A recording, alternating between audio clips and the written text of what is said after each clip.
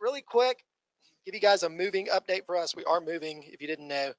I won't go into all the details of why, but I mean, ultimately, we're moving, and we are in what I would call late dating phase with two different places right now. And it is that time in life. If you remember, if you're married, if you remember that time when you were like, is this the date they're going to propose on? Is this the date this is going to happen? You know, all those things. That's kind of how we feel right now. So we're waiting on a couple of things, but we don't have anything to announce. As soon as we feel like somebody has popped the question, we will let you know um, what's going on there. But we are going to have to move in a couple of weeks. And so if you're inclined towards helping with things like that, or if you have a truck, everybody loves when you have a truck. If you want to help, let me know. We can tell you this, we will be at the Brickyard for all of April. It's particularly for you people that are online with us. This is an opportunity. If you're still in that kind of space where meeting outside is the best decision for you, that you'll have a great opportunity to come and meet with us through April, starting on Easter. Um, so we are in Genesis, and I'm going to jump on in. We're in Genesis 4. Um, so if you have a Bible, you can open it. If not, it's going to come up on the screen. You can open it in your phone. You can do all the things that you want to do. But we got a lot today, so I'm going to go ahead and jump into it. Genesis 4. I'm starting in verse 4. Adam made love to his wife Eve, and she became pregnant and gave birth to Cain. She said, "With the help of the Lord, I brought forth a man." Later, she gave birth to his brother Abel. Now Abel kept flocks, and Cain worked the soil. In the course of time, Cain brought some of the fruits of the soil as an offering to the Lord. And Abel also brought an offering, fat portions from some of the firstborn of his flock. The Lord looked with favor on Abel and his offering, but on Cain and his offering he did not look with favor. So Cain was very angry, and his face was downcast. Then the Lord said to Cain, "Why are you angry? Why is your face downcast? If you do what is right, will you not be accepted? But if you do not do what is right, sin is crouching at your door. It desires to have you, but you must rule over it." Now Cain said to his brother Abel, "Let's get out to the field. Let's go out to the field, excuse me." While they were in the field, Cain attacked his brother Abel and killed him. Then the Lord said to Cain, "Where is your brother Abel?" "I don't know," he replied. "Am I my brother's keeper?" The Lord said, "What have you done? Listen, your brother's blood cries out to me from the ground. Now you're under a curse and driven from the ground, which opened its mouth to receive your brother's blood from your hand. When you work the ground, it will no longer yield its crops for you. You'll be a restless wanderer on the earth." Cain said to the Lord, "My punishment is more than I can bear. Today you are driving me from the land, and I will be hidden from your presence. I'll be a restless wanderer on the earth, and whoever finds me will kill me." But the Lord said to him, "Not so. Anyone who kills Cain will suffer vengeance 7 times over." Then the Lord put a mark on Cain so that no one who found him would kill him. So Cain went out from the Lord's presence and lived in the land of Nod, east of Eden. All right, this is a truly incredible passage. And if I'm honest, Jane will tell you I've probably worn her out talking about all of the different parts of this passage. It's like when Lost ended. If you ever watched Lost, that television series, and that living with me after Lost ended was probably like living with me this week when I read this passage. You could spend days and weeks reading, and I'm sure that's what you guys all want to do, unpacking it, especially if it's your job. And for sure, I'm going to run long today. If this is the first time you're here and you're like, "Oh, they like people who don't like church," he'll probably have a short sermon. We're not that kind of church in general. And today is going to be bonus. Uh, I'm going to do the best I can. I usually have about 4 pages of notes. Today I have 7 pages. I'm just going to do the best I can. Uh, because you could also spend days and weeks missing the point when reading this passage. You could be focused on things that aren't really the focus of the passage. And some of that is common to what we've noticed about Genesis in general. It's when we ask an ancient text too specifically about current concerns. It's like I've said before, it's like asking the Iliad to address air currents and flight patterns, right? It is about traveling. It is not about current understanding of traveling. And then you get frustrated when it doesn't have the answers. That happens a lot in Genesis. Those are like the "where did Cain go to get married" questions, right? Who was Cain afraid was going to kill him? Those are some of the questions that we have. And those are fun questions. And maybe if we have time, we won't. But maybe if we have time, I'll get to them. But the text is silent on those kinds of questions because the text isn't concerned. And one of the reasons that that a text like this is so concise is that you were in an oral culture. Most people didn't read, and so oral cultures needed to focus on the most compressing and repeatable moments if they were going to pass down information. It's not like Google and the newspaper, and you can click on link after link after link and find detail. That's kind of the time that we live in, additional information upon additional information. That's not the time that Genesis was told in. It's not the time that it was recorded in. This is a text with a focus on covenant and people and what went wrong. That's really its primary goal. And so the broadest and best context that we probably need, so if you're going to think about this text and only think about one thing I say in this section, is that this passage, Genesis 4, is supposed to both parallel and further explain what happened in Genesis 3. And so, from a literary standpoint, from a rhythmic standpoint, the same proportions are evident as in chapter 3, where you have kind of a single line describing a serious offense, and then several sentences of dialogue between God and whoever committed the offense. God asks questions again in Genesis 4, right? In 3:11, God's question is about whether or not they have eaten the fruit, and Adam and Eve avoid it. Cain responds just by simply lying. We're no longer avoiding.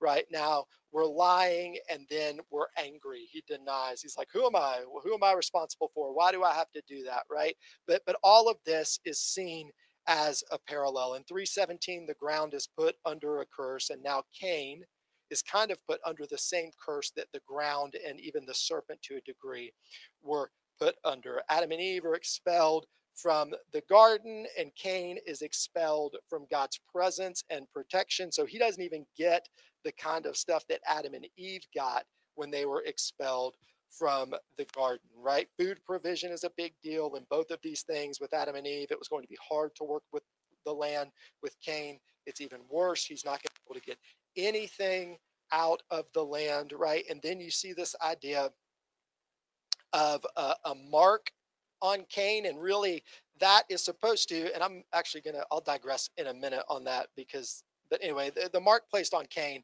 is essentially supposed to be a parallel role to the garments that cover Adam, Eve, right? These are both supposed to be seen as acts of grace for God's protective provision, even in the midst of sin-stained environments, right? In both cases, God responds to their recognition of their vulnerability that resulted from their offense is God's going to provide some amount of covering for it. And so there's been a lot of speculation, and I am going to digress here for a minute because it's rampant about what the mark of Cain is. And there's actually, you may not even know this, but you kind of know this when you start to dig into these things of the history. There was actually a time when people believed that the mark of Cain was a darkening of skin, and it was supposed to show that if you had darker skin, that you were cursed. This was a real thing that went around in the church. And what I would say to that is, good Lord, like what a terrible thing for the church to propagate in order to establish hierarchies based on color of skin. And I would also say that this is why people struggle so much with the church. This is one of those things. There's nothing in the text about that at all. This mark is a mark of grace, so that Cain will be protected.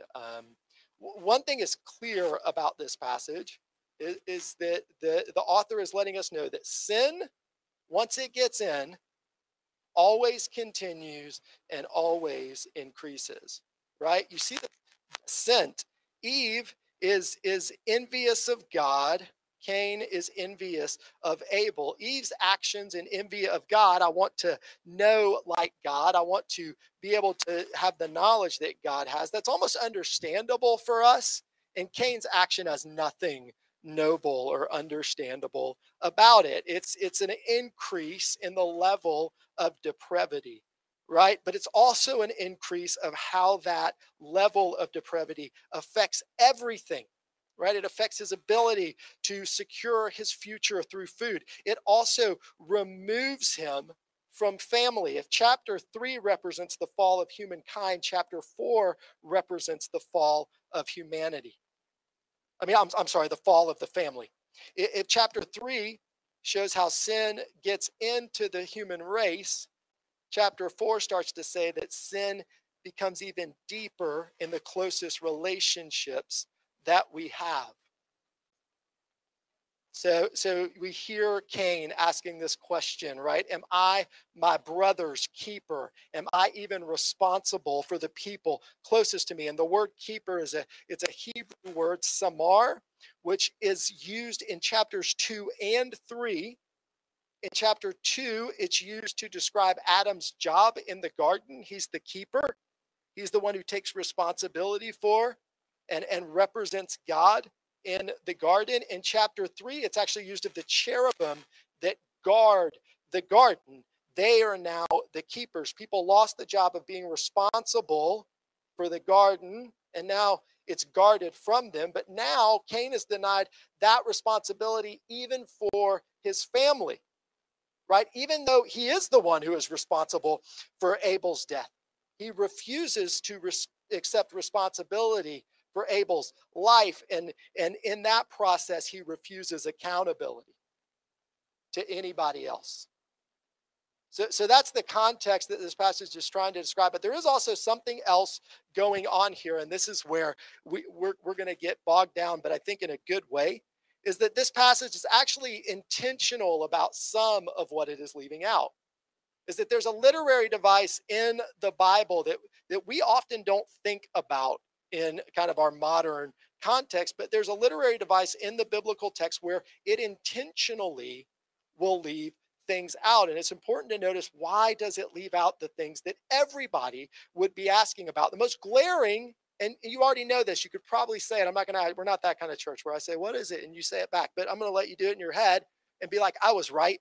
The most glaring thing that's missing is a lack of a clear indication concerning why Cain's sacrifice was unacceptable, right? Like, we're not told.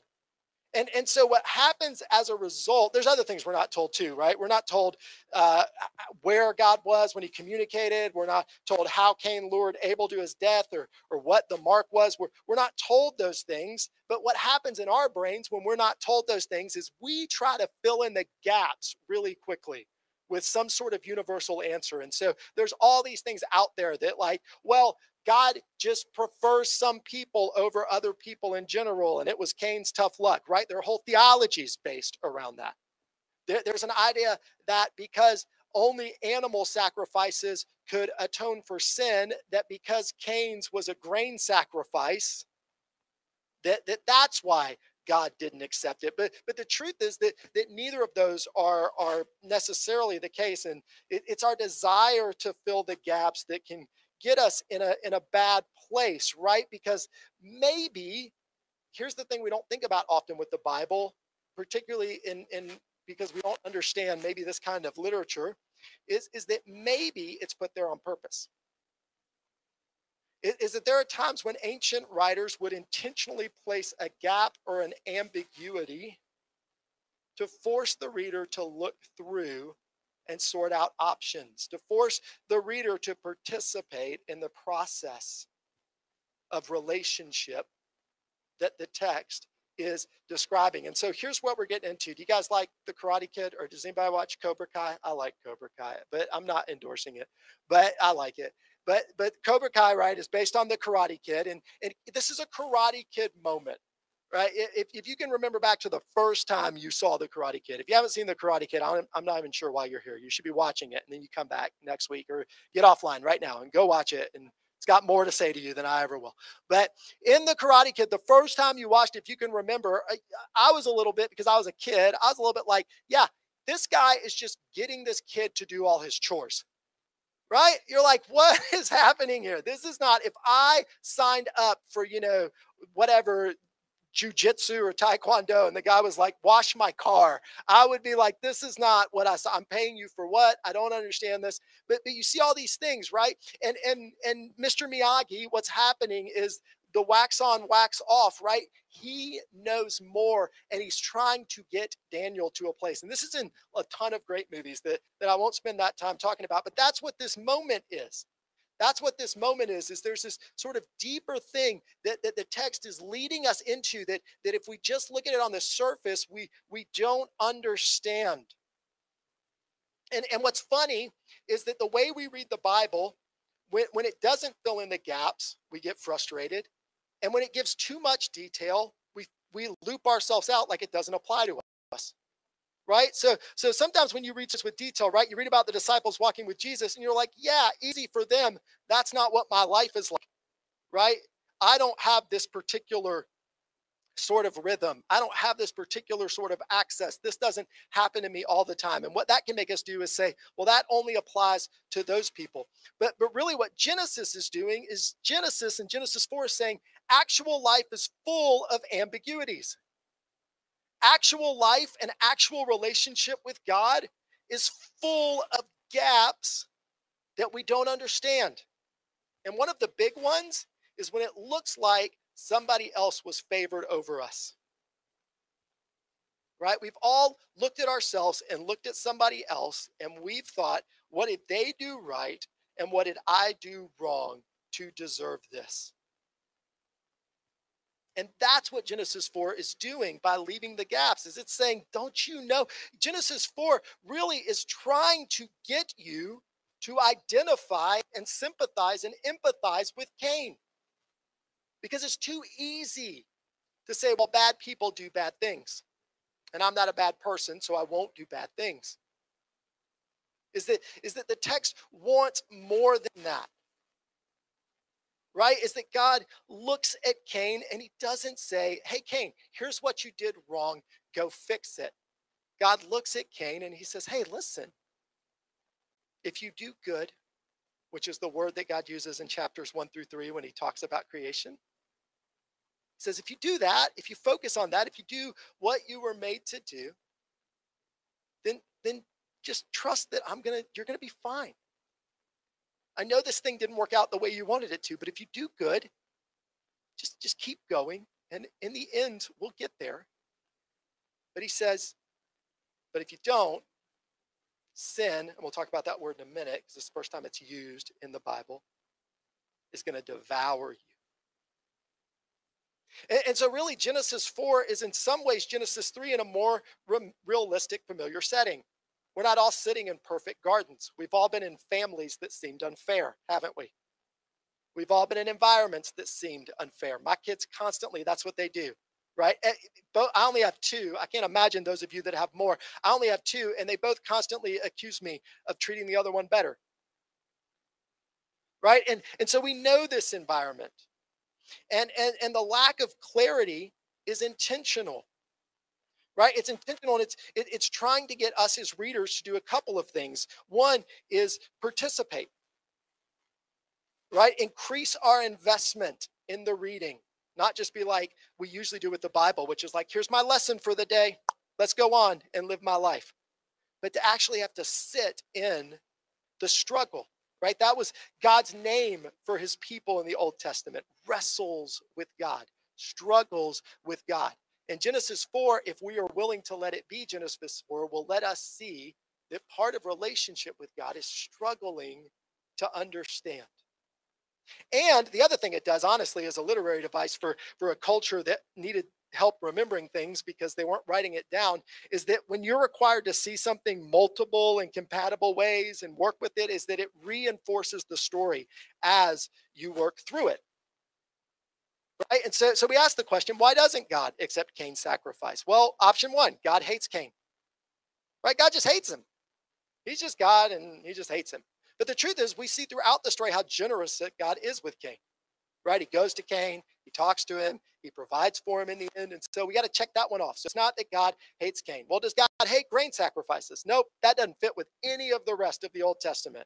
And so as you read throughout Genesis and beyond, grain sacrifices are fine sacrifices. One of the guys was a shepherd. One of the guys worked in a garden.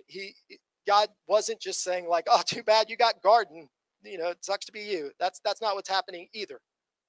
And then the other idea is that maybe Cain was holding something back. And that might be true, but that's something to wrestle with, right? That's why it's there. That's why it's the point. The obvious question is never answered. And that's part of the amazing beauty of the faith of Christianity.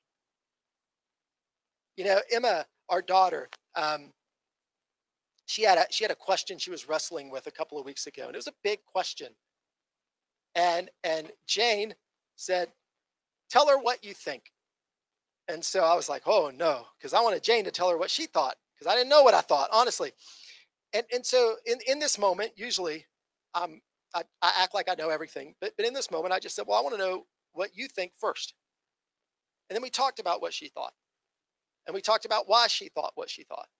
And basically, what I tried to do was give her some tools to understand. And we all know that that's a more relational, more long lasting way to come to knowledge. The problem is it's also incredibly problematic, right? The liability of a story like this, where you leave stuff out, is that everything can become valid. And there can be some horrific consequences, including in this text, right? I said there's this racist interpretation that floated around for a long time about this text. But I think the more fully you wrestle with the entirety of the scripture, I mean, you even see in this passage, right? The idea of being a racist and being your brother's keeper are completely incompatible. And the sin here isn't having anything to do with the mark. The sin has to do with not being willing to care for other people in the midst of your own struggle. But when we move beyond the liability, the incredible beauty is that you're thrust into the passage. I feel like Cain. We feel like Cain. And this story does one of those awesome things where it does to you what it is teaching you. And sometimes that's the goal of scripture. Sometimes that's what Jesus means when he says, if you have ears to hear. I told you guys I was going to go over today. We're not even to the application. So here's my first question. Here's what I want you guys to talk about with the people around you. Don't make Matt be lonely. Y'all help him out, Christy. All right. Y'all connect, and I want you to answer this question. Where do things seem unfair right now, and how do you feel about it? Where do things seem unfair right now, and how do you feel about it? And here's the deal. If you don't have an answer for where things seem unfair right now, you're one of three things. You're lying, which is a weird thing people do in church. I don't know why, but they try to act like they got it all together. This isn't that moment. You're either lying, you're not paying attention because things are for sure unjust and unfair in a lot of ways, or you're not a Georgia or Atlanta sports fan, okay? Because I can give you 6 examples in my life, from Kent Herbeck pulling Ron Gant off the bag all the way to 28-3 Super Bowl and beyond. So if you need some of those, take those. So where do you think things are unfair, and how do you feel about it? Go. You got a couple of minutes to talk around you about that.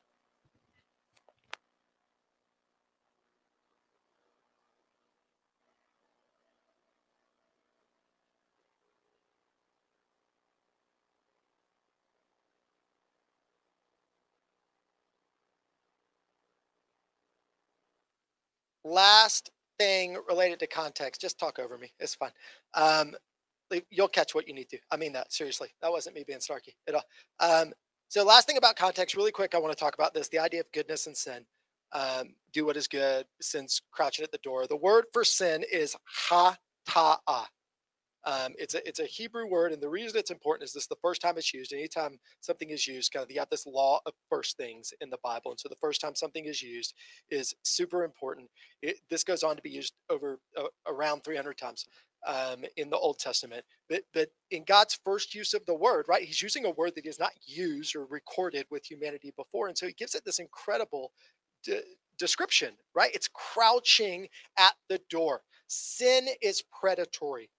And sin has a life of its own. And sin hides. Sin initially looks like a fine place to go and a reasonable place to go. You would not walk in. It's like a tiger, essentially, right? Like it's crouching and ready to pounce. And you wouldn't walk through a door where you knew that there was a tiger there. But the minute that you walk through it, you're not in charge anymore. The tiger is, right? Like as soon as you get in a room where there's a tiger, it's the tiger's winning, unless you're that guy from the documentary, I guess. I don't know. But what God is saying, what the author is saying, is that this is big.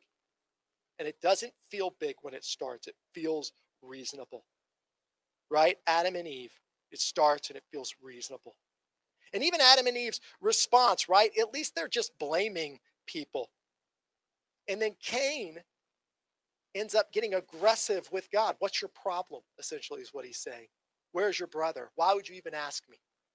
Right? He becomes accusatory of God. There's a hardening that takes place with sin. There's a place where sin takes over. And what's interesting is it doesn't just take over you. And that's a lot of what Genesis 3 and 4 is telling us. When we sin, it changes the fabric of the world around us, right? People who are hateful tend to produce hate. around them, right? He who lives by the sword will die by the sword. And so that's the other really significant portion in this passage. All right, so how do we apply this? Really, the passage is all about marshmallows. You ready? All right. So there's this thing. Some of you guys have probably heard of it. It's a pretty famous study that was done at Stanford University in 1972. It was called the marshmallow test. Anybody heard of this? It's kind of this crazy experiment. It was a little. What they did was they would put toddlers in a room and they would put a marshmallow in front of them and they would say, "You can eat this marshmallow right now, but if you'll wait in this room for 10 minutes and not eat it, you can get 2 marshmallows."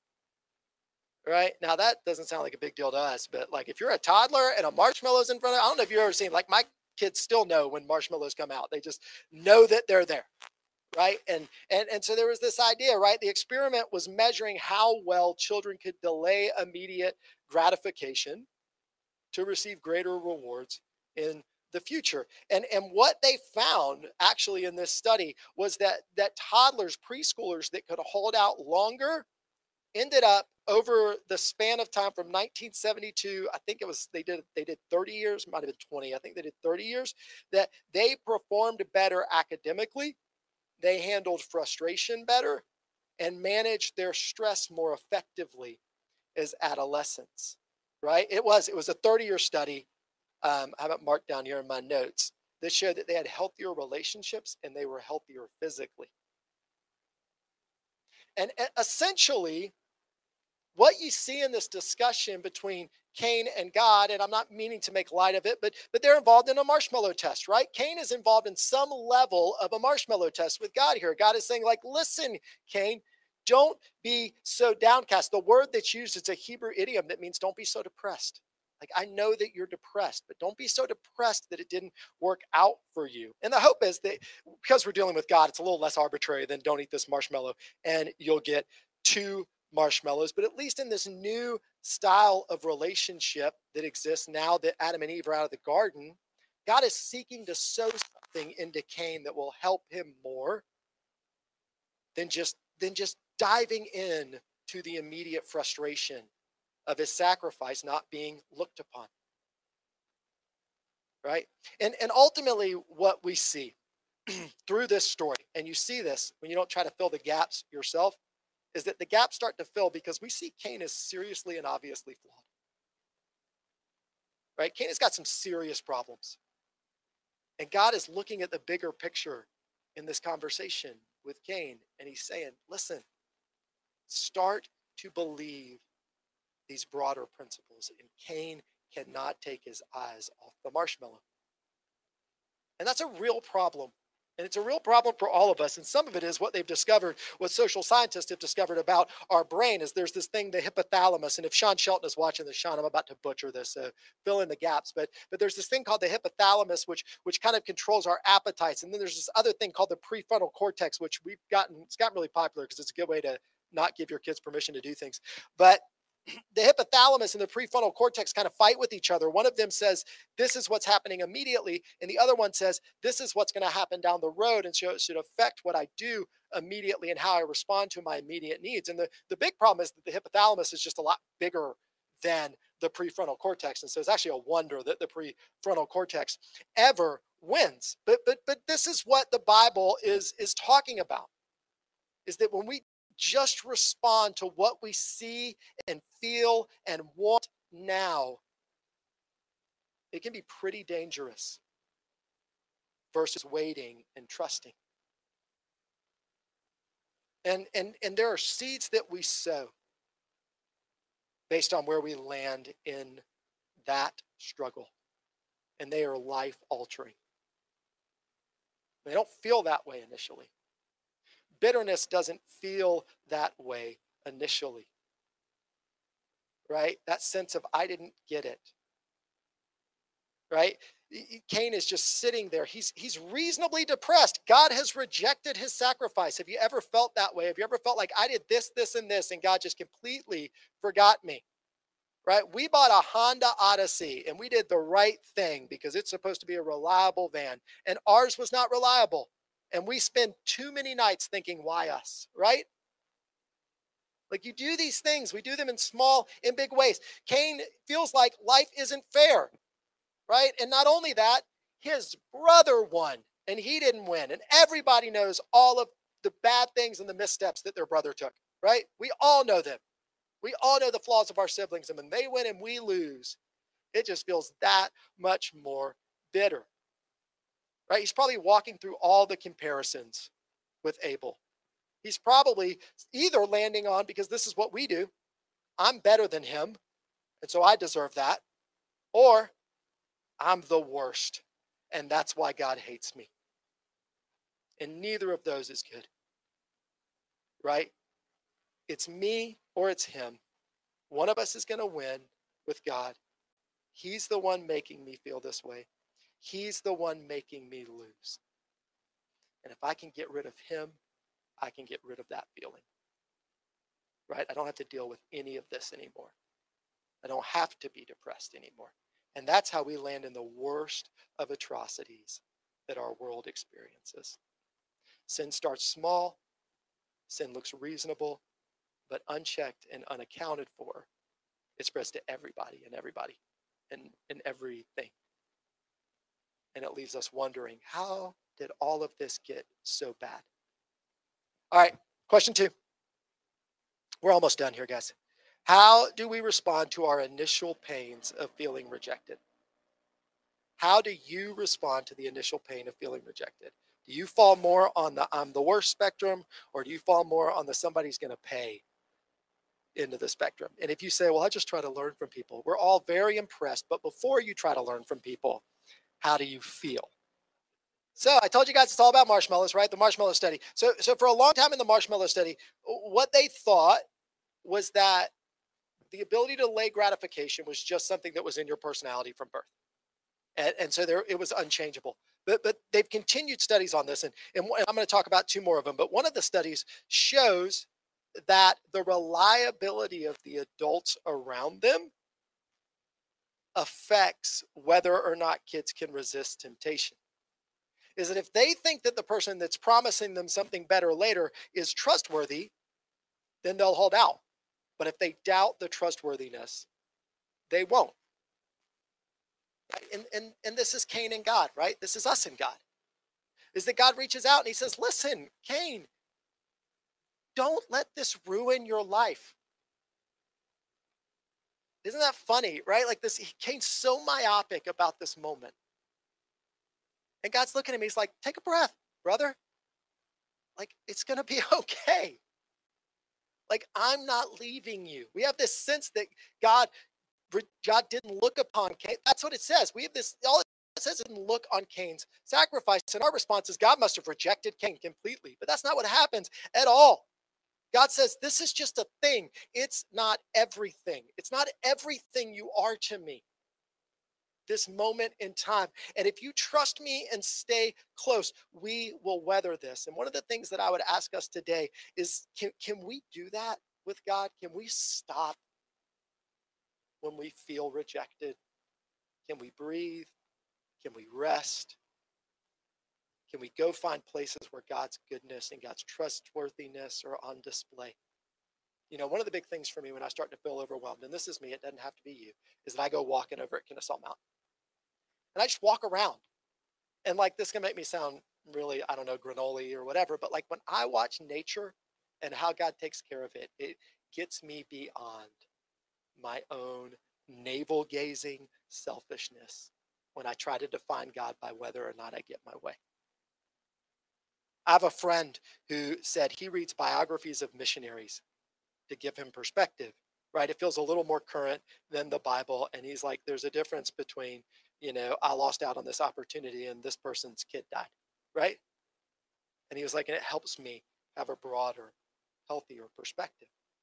And I think that's something that's important for us if we're really going to be biblical people when it comes to our relationship with God, is finding moments where the thing doesn't become everything.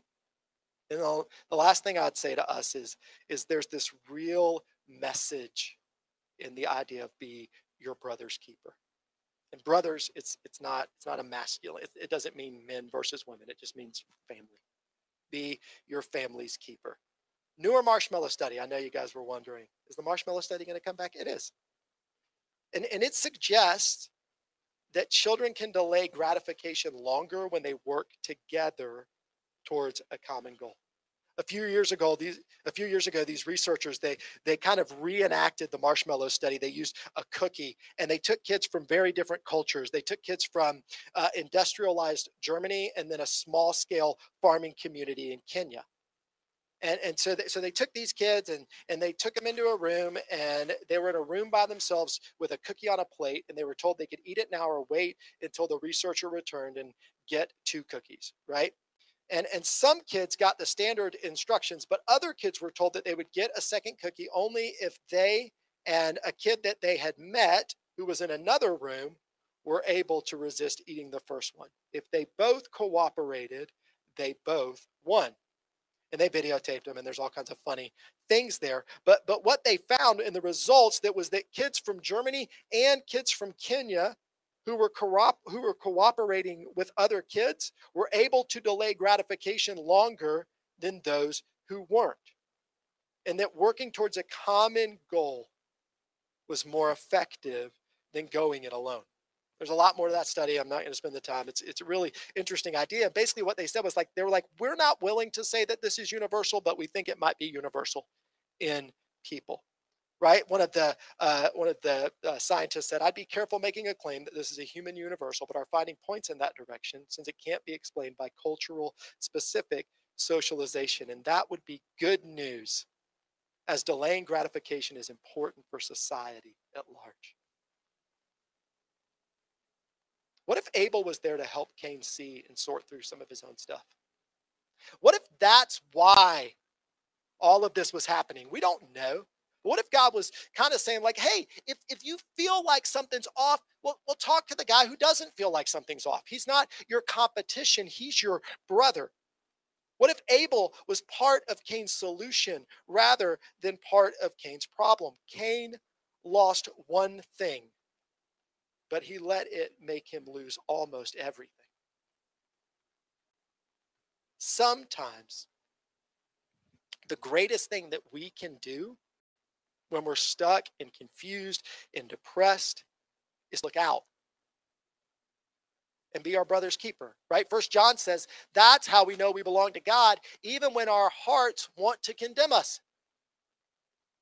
is that we love people, is that we care for people.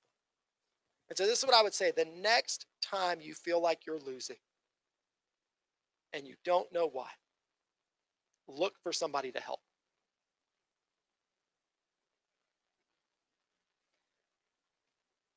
And that might be the key. It might be the key to where you need to be. Because when they win, the Bible says we win. Right? Rejoice with those who rejoice. Weep with those who weep. You were made to be a keeper. And when you pursue being a keeper, you will always find your purpose. So here's the deal. We're not talking about marshmallows, right? That's the hard part. Is that really what we're talking about is the real hurt out there that is deep for a lot of us concerning God. We thought if we did this, this, and this, then this would happen. Sometimes that's with our spouses. Sometimes that's with our kids. Sometimes that's with our future. And it's real and it's painful. And we think, God, I did this, this, and this. And I kept doing this, this, and this. And I kept doing this, this, and this. And my marriage was destroyed, or my hopes for the future feel like they are as far away as they have ever been. And the question is really like, why should I still trust you? Why should I still trust God when I've been doing this for so long and it didn't work out the way that I thought it would? You don't know the number of people that I meet with whose marriages were devastated. And what they would say is, I checked all the boxes I was supposed to check when it came to God, and he didn't give me what I was supposed to get. Why should I still trust God? And they move on. And what I'm going to tell you is that this passage demonstrates, but really the whole of Scripture demonstrates, that God does the things he's asking us to do for us completely and better. Right? God resists the temptation of the marshmallow, right? God resists it with Cain. Cain murdered somebody, and God says, like, this is the curse. And Cain says, it's too much. And God says, okay, I get it. God adjusts God's plan for Cain's future out of grace and a desire for relationship. Right? It's hard to think about that way, but God does it even more with Jesus, right? We see Jesus in the desert, and you know this story where Satan looks at him and he says, what God wants you to do is too painful and it's going to take too long. And if you will just listen to me, I'll get you there faster. And Jesus says, no. Right? Because getting to Jesus's goals faster would have competed with getting to God's goal of us. Right? God is willing to continue relationships when things seem broken. Right? He doesn't look in Cain and says, listen, this is your problem. He looks at Cain and he says, listen, let me help you. And finally, God became the best brother's keeper we could ever imagine. God looks at us and he says, you are your brother's keeper. But God answers the question the best in Jesus. He says, actually, you're going to fail at this 1,000 times, but don't worry, I'll keep all of you. Hebrews 12. I really didn't even know this passage existed. I don't know what that says about me as a pastor, but I didn't know that this passage existed until I was studying for this. Hebrews 12, 23 and 24 says this. The author says this, you, that means people who come to Jesus, you have come to God, the judge of all, to the spirits of the righteous made perfect, to Jesus, the mediator of a new covenant, and to the sprinkled blood that speaks a better word than the blood of Abel. To the sprinkled blood that speaks a better word than the blood of Abel. What did the blood of Abel cry out from the ground for? Justice. Right? Your brother's blood is crying out for justice. How is Jesus's blood a better word? Jesus's blood says, I will satisfy the justice and I will keep all those who can. Why should you trust God? Why should you trust God when there's something in front of you that feels like it'll solve your problem? Because Jesus's blood has a better story for you than just trying to solve this problem. So this week, personally, I would challenge you to do this, to wrestle with God. To wrestle with God. Some of you, it's a personal thing. You are not in the place you want to be. It does not seem fair. You feel like you did the right things. For some of you, it's looking around at the world and looking around at what quote unquote Christians or non-Christians or whoever is frustrating you is doing in the world. And I would say, will you wrestle with God? Jacob wrestled with God. And that's how he got his name. But it's also how he got a limp. And what's funny is the older you get, the more you have to realize that physical ability doesn't serve you in the long term as much as emotional, spiritual, mental wisdom. And that comes from wrestling with a lot of things and a lot of challenges. Jacob did. Job did. Job went through all kinds of things that were not his fault at all. He wasn't even like Cain. But he wrestled with God. He held on. He didn't give up. Cain didn't. Cain said, I'm not going to do it. Maybe it's because he let his shame lead him to eliminate the only guy who could have helped. And so I would say for some of you, for some of us, the way you're going to wrestle with God this week is by talking to somebody about the things you're ashamed of and asking for help. That's what we mean when we talk about family of God. That's what we mean when we talk about relational discipleship. Broader idea. So that's it for us. And I'm finishing with this. For our community, when you look out, personal is look in, community is look out. God wants both. We need to start being our brother's keepers. All of you probably know about the shootings, the murders that happened this week in our community. Um, and one of the things that has come up, I think one of the problems with our culture is we always look for a single reason, and usually there's multiple variables at play in anything, but we want a single reason to blame. But one of the conversations that's come up is that the murderer, the shooter, was raised in a very conservative Christian environment, and that maybe this was the source of why that person did that. I don't necessarily think it is, but that's not what we're here to talk about. What I want to say is that we live in a world where people look at the church and they say that could be the reason. And there is something there that means we are not focusing enough on being our brother's keepers. Is that if we were so engaged in God's mandate to be our brother's keepers, anytime someone said, well, that's because the church teaches that, they would say, are you out of your mind? The church doesn't teach that. The church says care for people and look out for them.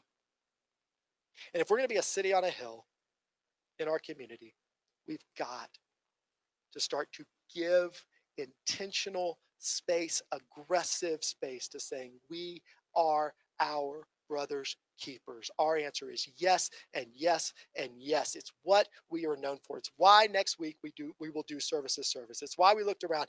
What I needed to know was that Highlands as a church would never be 3 weeks away from people knowing, from us being able to point to us being our brother's keepers and not just a bunch of people that sat in a room together.